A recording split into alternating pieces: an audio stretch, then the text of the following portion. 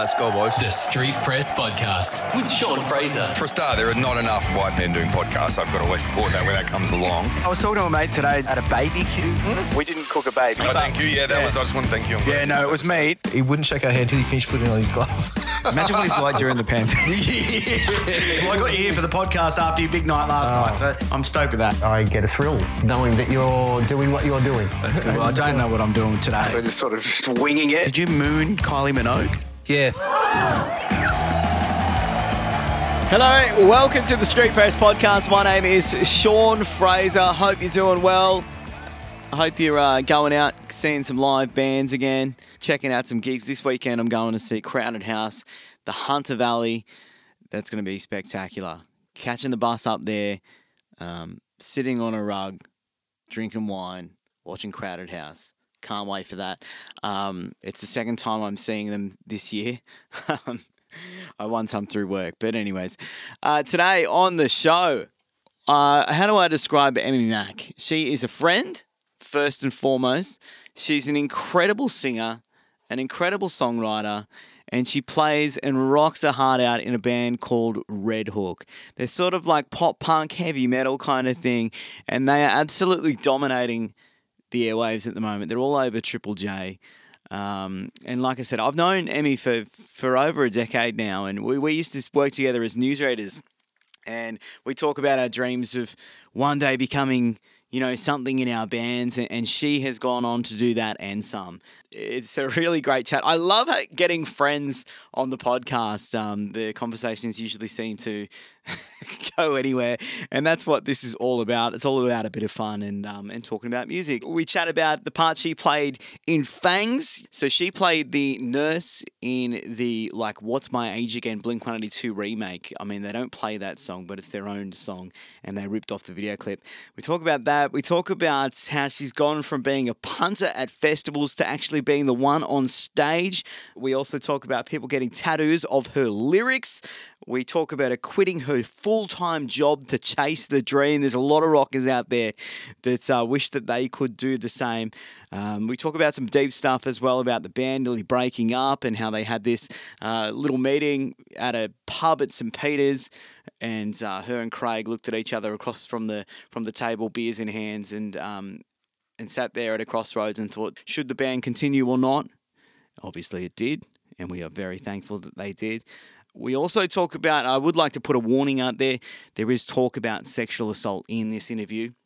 It's around the time where I start talking, we start talking about Jabberwocky, which is a RedHook song. I understand that can be triggering for some people out there, so I just want you to know that when we start talking about Jabberwocky, there is talk about sexual assault, and if you need some help, you can call 1-800-RESPECT. Also, Lifeline is a good one as well, 13 11 14. And on a lighter note, we talk about our old band that Emmy and I used to play in. It was an old radio band. We just played a bunch of covers, got this band together in like a week's time and played a gig at the Arimba Tallies. And from memory, I think it went okay, but all of that to come. Here is my interview with Emmy Mack from RedHook.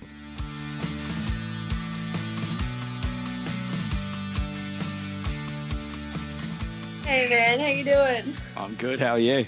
I'm alright. Yeah, just the chaos of tour life.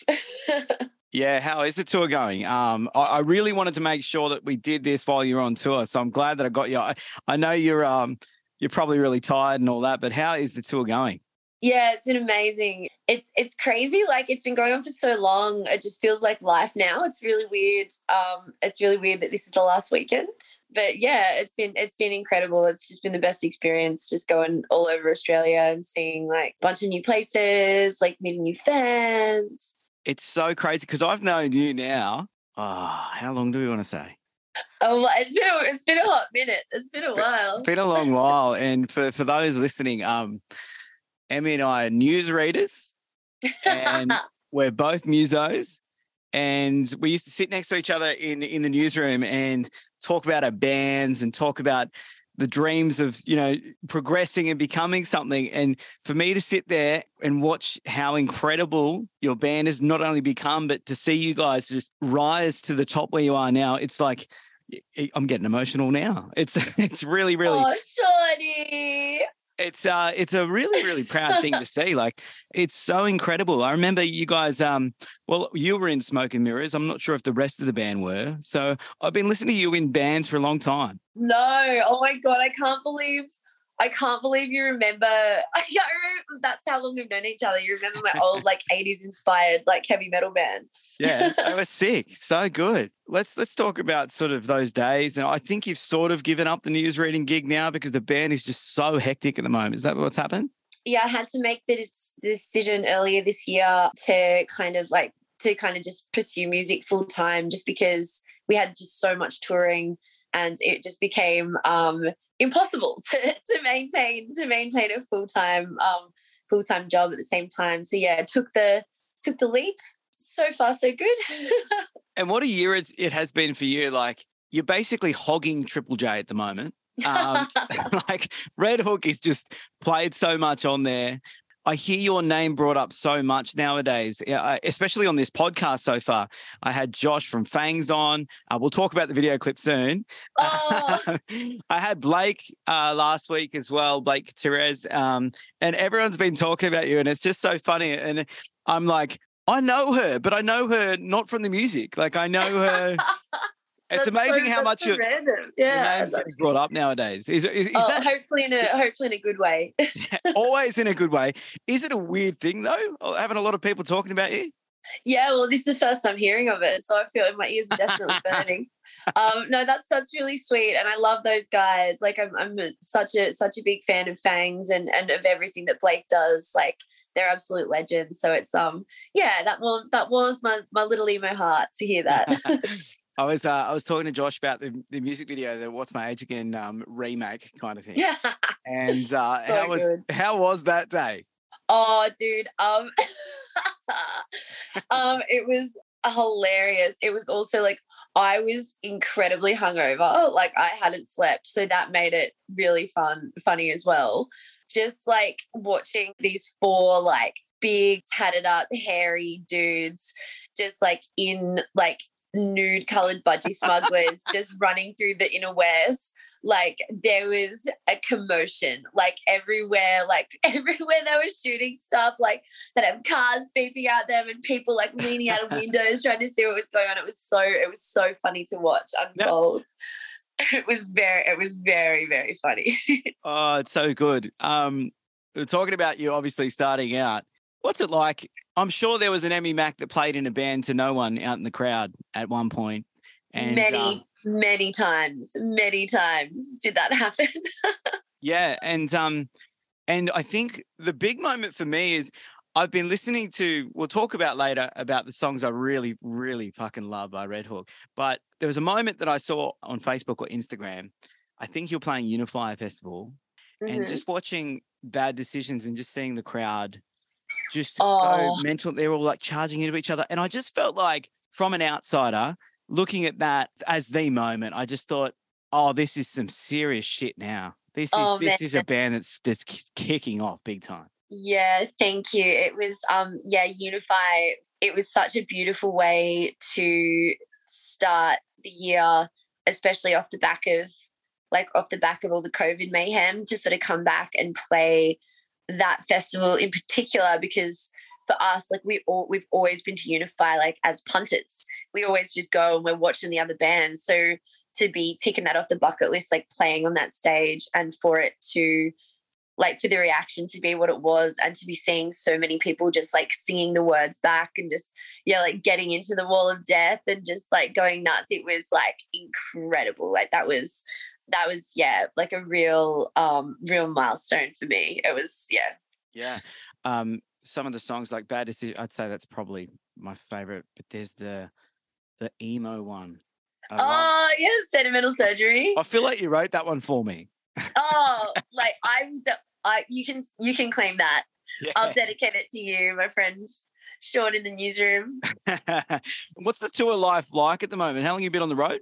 Dude, this current tour that we're on, supporting the In Hearts Wake guys across Australia, it's been over 2 months straight of just or going to every corner of the country. I think there's something like 28 dates or something. So it's been like, I mean it when I say it just feels like life now. Like I'm really sad for it to end. I think I'm going to be really depressed next week, like because it's we've gotten into such a rhythm with it. Just being away and then coming back home for like 24, 48 hours and then jetting off again.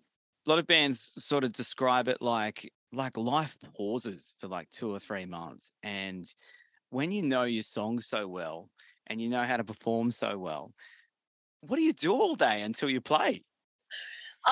Believe it or not, like it feels like it always goes really quick. Like I'm never sort of just sitting around just twiddling my thumbs. It's like tomorrow, for instance, we'll get a little sleep in. We'll get a bit of a sleep in, and then I'll get up, go get some food, and then I'll get ready because that takes freaking forever.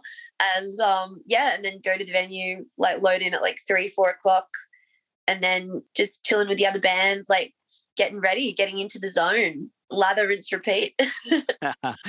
And these 20 plus shows that you've done, it must be weird when people come up to you and want you to sign something or want to say good day or, shout out your name. Like it must be so weird being on, say, the other side of the country and having that happen. Yeah, it's crazy, and it never, like, I don't think I'll ever get used to it. Even today, I just got tagged in something on Instagram, like at one of the shows, like a girl, like I can't even remember which show it was, but a fan came up to me with a piece of paper and a Sharpie, and was like, "Can you please write this like specific lyric from our song Jabberwocky on this piece of paper because I want to get it tattooed on me?" And I was like, "Oh my God, yeah, of course." And like they tagged me today and they've got the tattoo, and I was like, "Oh my goodness," like it's just so. Yeah, it's overwhelming. It's overwhelming and so humbling. Yeah, I don't think I'll ever quite get used to it. Jabberwocky, that song. Blake was actually saying he was in Melbourne, and he heard you talk about that for the first time on stage.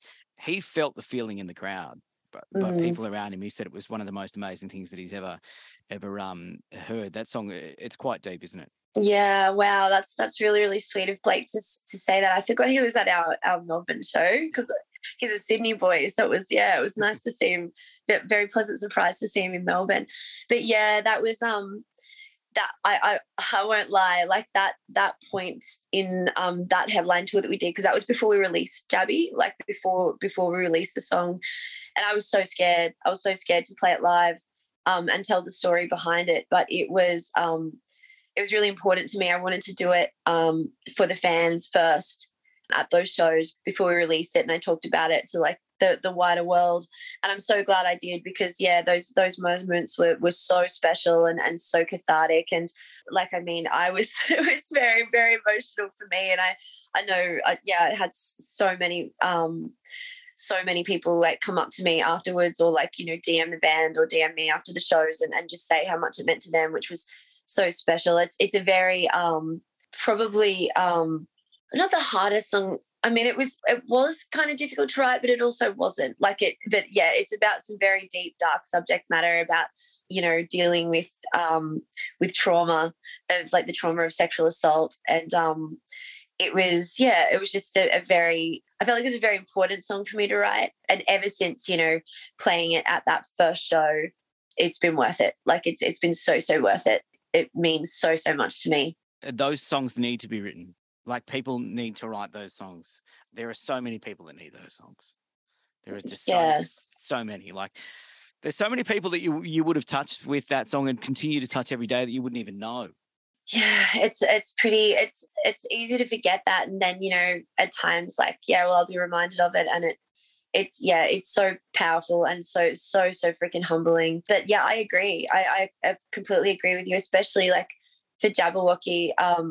Something that the reason why I thought it was really important to write was because, especially like in the sort of the heavy scene and like in pop, like pop punk and heavy music, we see, like so many stories come out about these like high profile sort of male predators in our scene and in our industry. And, we've seen so many survivors come forward, and yet there are so few songs that deal with that issue especially in this scene from like a female perspective. So I thought that was just really important to try to give a voice to at least, to my experience, in the hope that, it could help other people who've been through similar stuff feel less alone. And I feel like, I feel really proud, tremendously proud and humbled, because I feel like it's done that. You did an amazing job, especially to do it in front of so many people, and massive respect for you if you're doing that. Do you tell the band when you're going to do something like that, or is it sort of out of the blue for them too? Yeah, I was like, that first show, I was like, look, I'm going to have a little yarn before we launch into Jabberwocky. And then they were like, we got off stage. So it was like, you realize you were talking for like 15 minutes. I was like, no, it wasn't. It wasn't 15 minutes. They're like, yeah, it was. I was like, oh. Were they annoyed? Probably should have timed it. And it's the thing, I didn't even because I don't rehearse that stuff. I just go up there but I'm just like, yeah. So that I did give him a little bit of a heads up.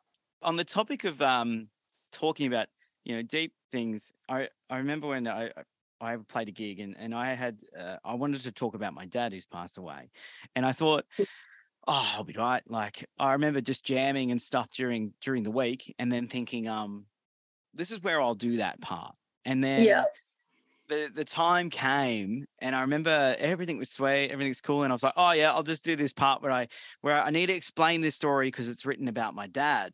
And then the second, I just, as soon as you just start, you go, you approach the mic. Well, I did anyway. Approach the mic, and you just open your mouth and you know what you're about to say to an audience. You just like, I almost couldn't sing it, but but the people that come up to you and say, oh, that song, I have the same experience. I suppose that's where I'm going with all this. Yeah, absolutely. And it's like, and I think that moments like that, I mean, again, like for you as well, like it's so incredibly brave of you to have addressed that through music, and then to talk about it, because it's scary. It's really scary when we talk, especially like it's one thing to sing the song, but then like that's scary enough, but then to talk about it as well, especially in front of an audience, is terrifying. But then when you have those moments, and it's because people know that it's real, like they know that it's real and authentic, and that is the most powerful and beautiful thing in the world. And that's what makes a song like that, transcend and really touch someone and really like impact someone's life in a positive way, when they can hear those lyrics that you've written and it touches them, and like it feels like it gives a voice to their experience, and they feel less alone in the world. They feel seen, and that's the most important thing that you can do as a musician, I think. Regardless of genre, like that is the most important thing, it's the most important job we have. Absolutely. And there's probably people listening who might even be thinking, oh, I should pick up the guitar, or I should pick up the pen and pad one day and start writing. And you and I both know that not just those songs, but other songs, but once you get it out to the world, there's no better feeling, is there? Like writing something from the heart. That's it. Yeah, 100%. It's like, it's such a tremendous, like it's cathartic, but there's also something, it helps you heal. It really, at least it really did with me, like really putting that experience and those emotions and those feelings into a song, and being able to have, like, not that it's tangible, but I mean that you can listen to it and it's like it's there, and it's this piece of art that reflects that experience and just encapsulates that. The process of doing that just helped me heal through so much of the trauma and just all of those emotions that I realized in the process of writing that I probably hadn't really dealt with until it came to writing the song. So in a selfish way, it was very good for me as well. Oh, absolutely. How are you writing a song? Are you filling your iPhone voice memos? Are you taking pen and pad with you? How do you do it? Yeah, different ways in the hook. We there are times like Bad Decisions is one example that was written, like that was a chorus that I wrote. I just wrote the chorus, and it was like literally just the top line and just like the lyrics and the melody. And then me sort of taking that to to Craig and taking it to our producer and being like, yeah, I've got this song, help me write it. And then other times like Jabberwocky was like a really beautiful example of like I'll have concepts, like I'll have like a concept of something I want to write about, or like a metaphor. Like I like working in metaphors. So like with Jabberwocky, you know, this scary monster from Alice in Wonderland that was like a representation of trauma and the way that it kind of stalks us all like a monster and, you know, rears its ugly head when we least expect it. And I had this concept. I'd written a few lyrics and I had some like chorus ideas, but Craig just sent me this instrumental that he'd written. He literally, I think it was like, he always gives his instrumentals these really cooked names. It was like 5 a.m.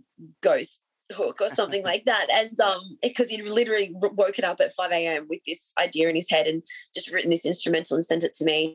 And as soon as I heard it, just the vibe of it, I was like, this is Jabberwocky. Like this vibe, this song is going to be Jabberwocky. And then then the lyrics just poured out of me and the melodies just came out, and it just, yeah, in a weird way, like people say, you know, like it kind of writes itself. But in this instance, it was very much like that. It was just kind of my brain hooked onto like the verse melodies straight away, and the lyrics just came, and it just came together so quickly. So yeah, it's like it's kind of musical Tetris in this band. It's sometimes like it like this next, we're about to release a new single at the end of November.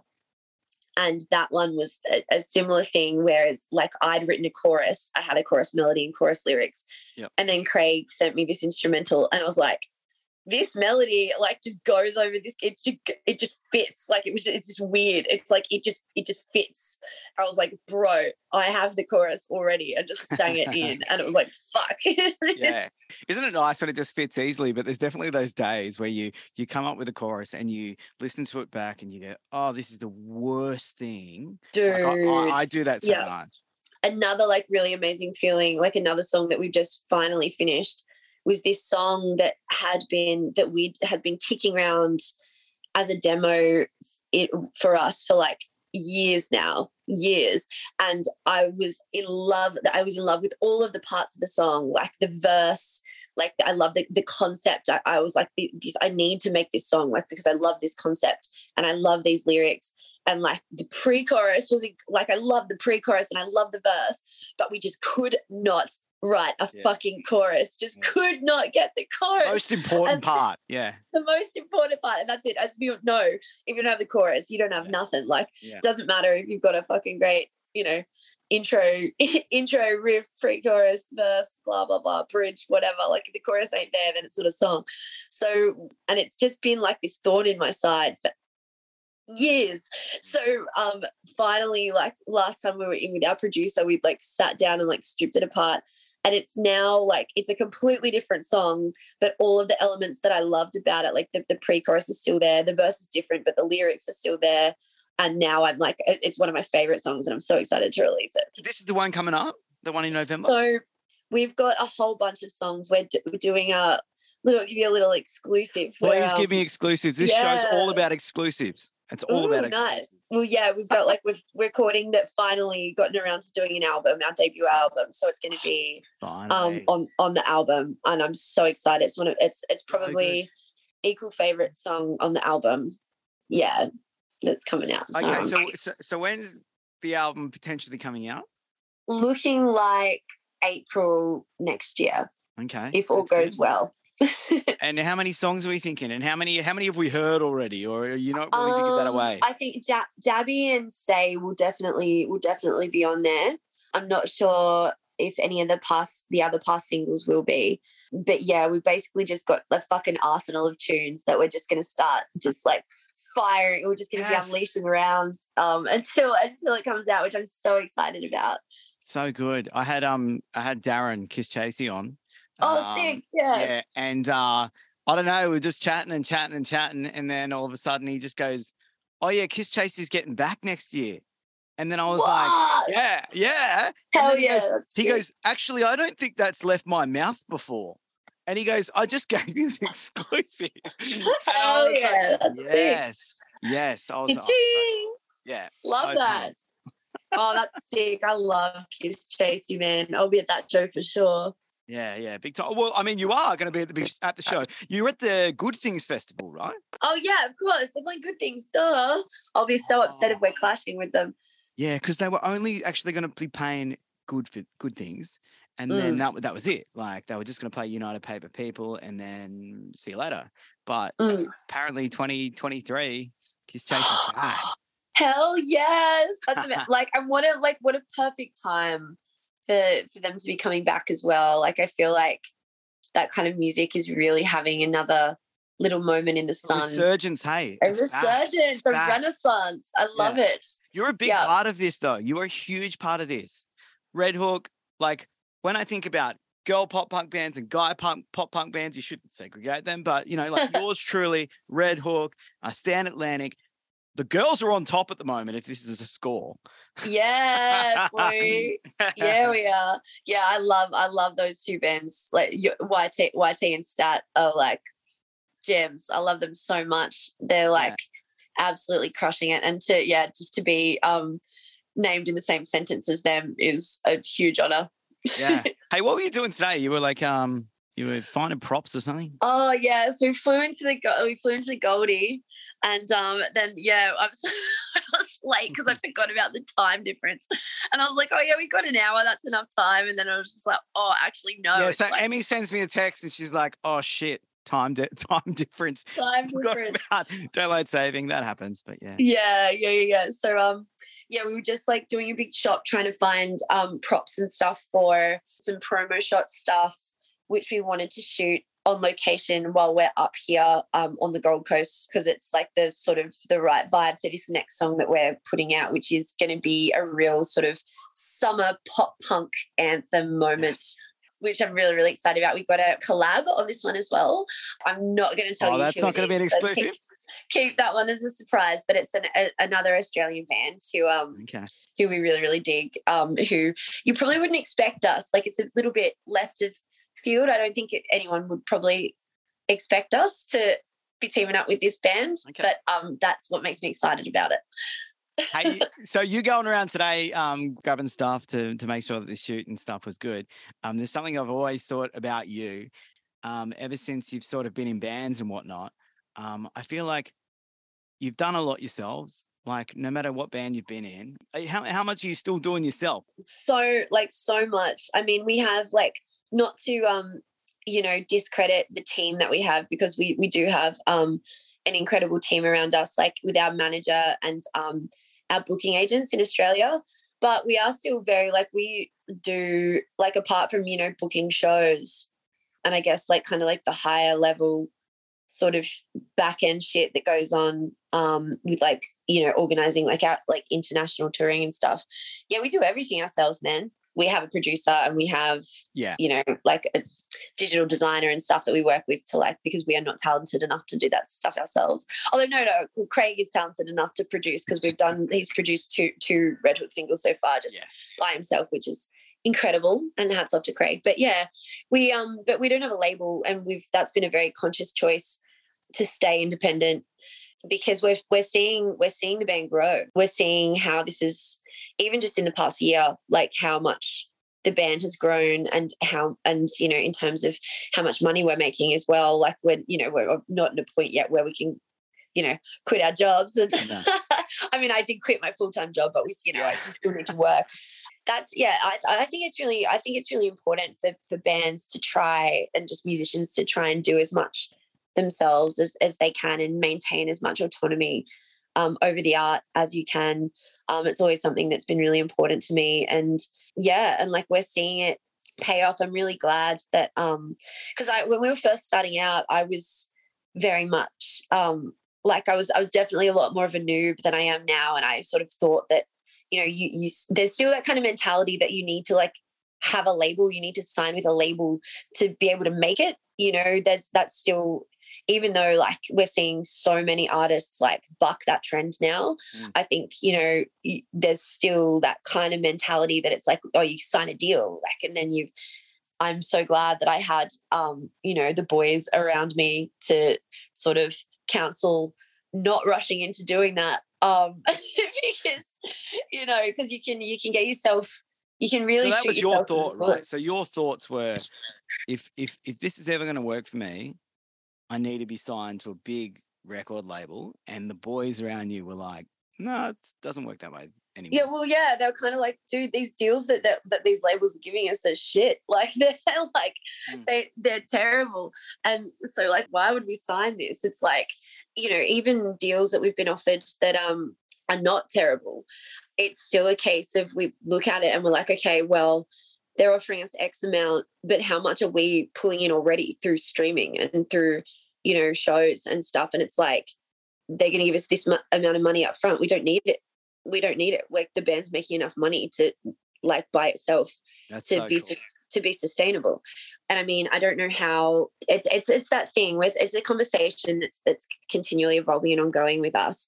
And I'm not saying we'll never sign to a label. Like if a label comes along and blows our mind with an amazing deal that makes sense for us, of course we'll consider signing it. But so far nothing has made sense because like the band is growing and making money and by itself, and the dollars, and it's going up every month, and we're like, and we're not slowing down. Like we got so much more new music that we're going to release, and we're going to keep grinding away and keep playing as many touring as much as we can. So I'm like really stoked on the fact that we've managed to come so far as an independent band, and I'm keen to see how far we can get.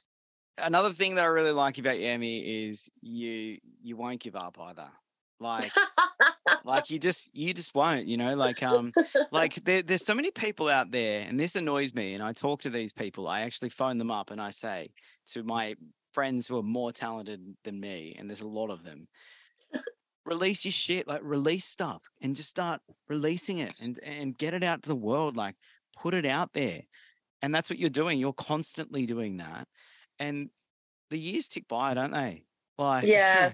It's crazy. Like, I mean, it's crazy. Like, even just talking about how long we've known each other. Because I was like, oh, it's been that long. But then I think about it, and you're like talking about my old band. I'm like, it's been a long time. 10 years, I reckon.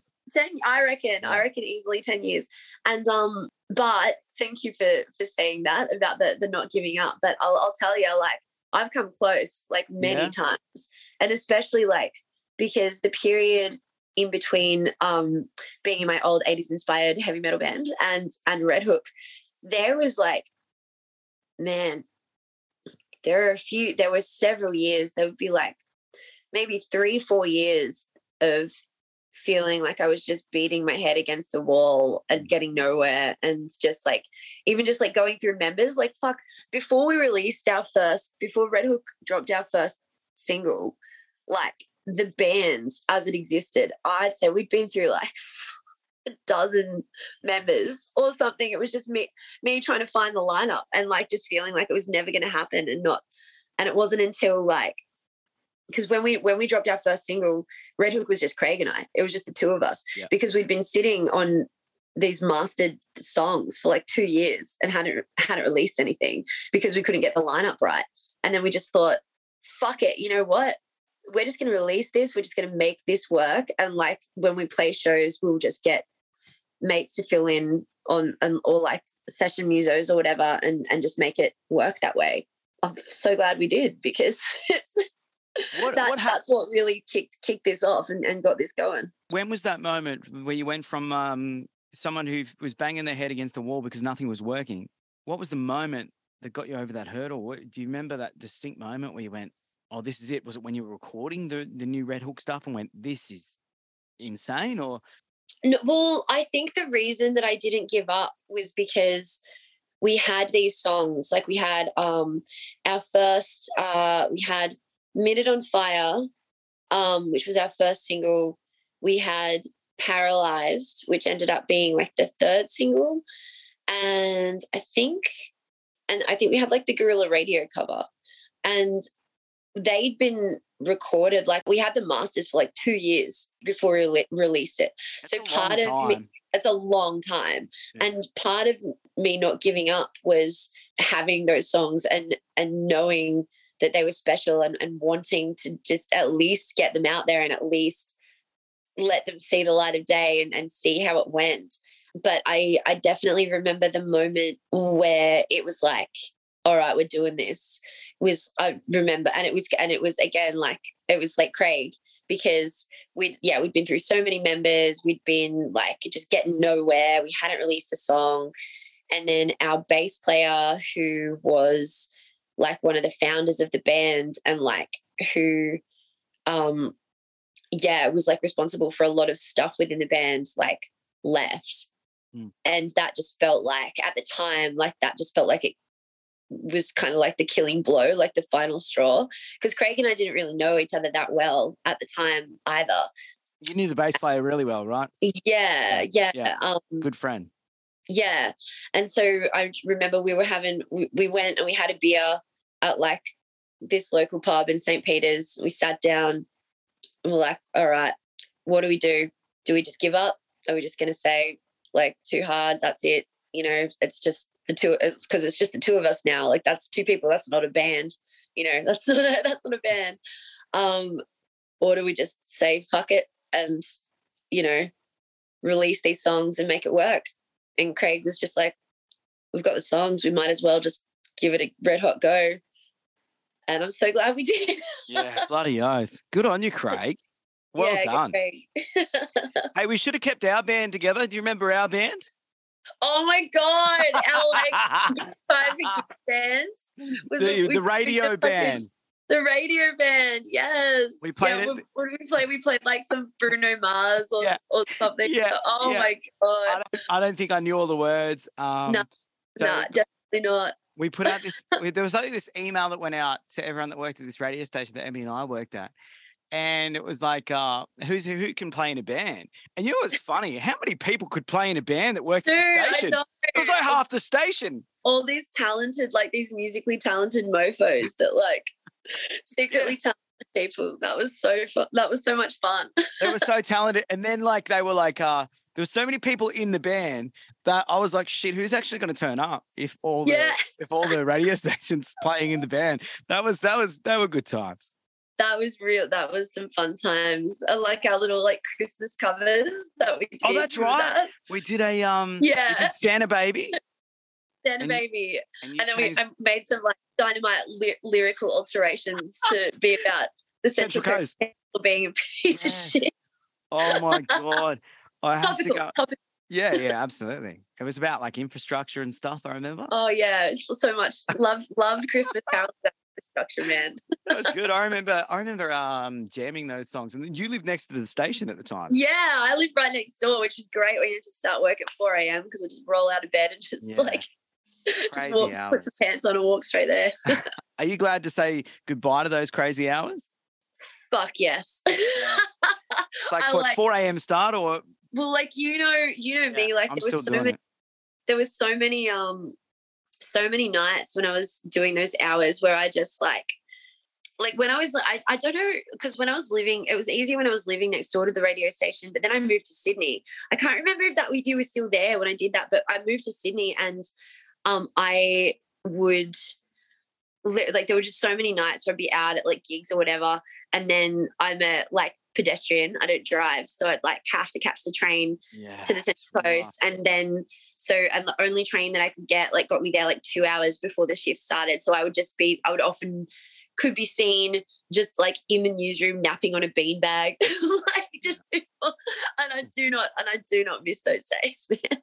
These are the moments that you've got to remember, because when you win an aria, you've got to remember those times, those moments where you were trying to manage both, and it is almost impossible. I mean, you start these shifts at 4 a.m. You finish a gig on a Sunday at 11, and the gig's in bloody Melbourne or something like, and you got to get back. It's just I can't even. No. There was so many times like I'd have to apologize profusely to our news director. Shout out Dave Dolan, because I'd be like blow my voice out at a gig. Like I remember there was one time we flew back from Perth and the flight got in at like 11:30 at night. I had no voice. I like just like grabbed my suitcase, got straight on the train, went straight to work, and I like it was awful. Like I just sounded like I'd hit puberty. I was like, it's Emmy Mack with the latest. It was terrible. It was so bad. And Dave's so cool about stuff though, isn't he? Oh, he's a good egg. He's such a good egg. Like he's always been so supportive and understanding. And I think he always knew that the day would come when I'd have to sort of make the tough decision between radio life and muso life, or at least 4 a.m. breakfast journo life, which I know you know a lot about, Shawnee. Oh, yeah. And hey, we'll wrap this up with you are nominated as a newsreader as well, isn't it? It's an incredible year you've got. Anything you do or touch this year, like 2022, anything you do just takes off. You're very sweet. Yeah, it was so. I did not expect that at all. Hey, I just thought, oh fuck, I'm quitting. I better like chuck in a nomination for the ACRAs while I can, just in case all my dreams fail. I need to come crawling back to like radio life. So yeah, I'm really chuffed to be nominated. I highly doubt I'll win, but it's going to be nice to like go there and walk the red carpet and like hang out with Kyle Sandilands. Yeah. I've never been nominated. I've tried over the years, and you just tossed the job in, put in a nomination. Oh, look, I'm not bitter at all. Yeah, but you're a big Metro news star now, mate. It's a lot more competitive in the Metro markets. I was just on the sunny coast. Oh well, I can't wait. Well, I guess you're gonna have to invite me +1. I'm coming. How good? Yeah. I'm off. There we go. Thank you for the invite. See you there. Love it. Emmy, Mack from RedHook, thank you so much for jumping on the Street Press. It's weird having an interview with you because, well, it's just a chat because you're a friend of mine. And yeah, I know, and I miss you. We'll have to catch up for a bit. Yeah, definitely, man. Are you still in Sydney? I'm on the coast again now. Are you back on the coast? Yeah. Yeah, so I was in Sydney for like 4 years, and see, that's right, because I ran into you at Drifters one night. That's right. Yes, we were on the drink. Who were we watching? I think it was just a random night. I think it was like Drifters had just opened, and I think we were all like kind of scoping it out. Yeah, but it's a sick venue. We played there for our Central Coast show on this tour, and it's epic. It's so good. Fantastic venue. And there are good ones. Even the Sunken Monkey now is starting to get in some big acts as well. So the Central Coast it's on the rise. Lincoln Pin down in Woy Woy, heaps of stuff happening. Sick. That's awesome. I love to hear that because it's been a bit of a live music wasteland for a while now. Hey. Yeah. All right, Emmy. Thanks so much for jumping on. Thanks, Shawnee. So good to chat. This is who I am. I would not swap places with someone else. I know that's great. There she is, Emmy Mack from RedHook. Always great to have a chat with you, Emmy. Thanks for jumping on the Street Press. Anyone who wants to go and see the RedHook live in action, they're playing at the Good Things Festival in December. Look, I'm a little jealous they are, to be honest, but they are going to rip. So Melbourne, Friday, the 2nd of December is when the Good Things Festival is heading there. Flemington Racecourse on Sydney the following day, Centennial Park, Brisbane on the Sunday at the Showgrounds. Not only will RedHook be there, it'll be Millencolin, No Effects, The Amity Affliction, Tism's going to be there. They're reuniting. Kiss Chasey, they're playing the United Paper People album in full. Maybe I should get a ticket. Yeah. All right, now it's time for this. Yeah, so if you hit up the streetpresspodcast.com, you click the letters tab and you can write on into the show. I had a few people write in. Kato, she says, oh my God, I actually got it right and I know the band. So the night before podcast day, I put up a little trivia quiz on my Instagram and I give you a bit of a quiz on who could the guest be. And Kato says she finally got one right. This one in from Tim. Can you please interview Lincoln Lefevre and the Insiders? I love the album Come Undone. I love Lincoln and I love the album too. It would be good to have him on, Tim. So maybe I will. I'll hit him up for you and I'll get back to everyone on how we're going with that. As for my band, the Ritzy Kids, we are playing a show at the Sunken Monkey Hotel in Erina on Friday, December the 16th. You can grab your tickets at theritzykids.com.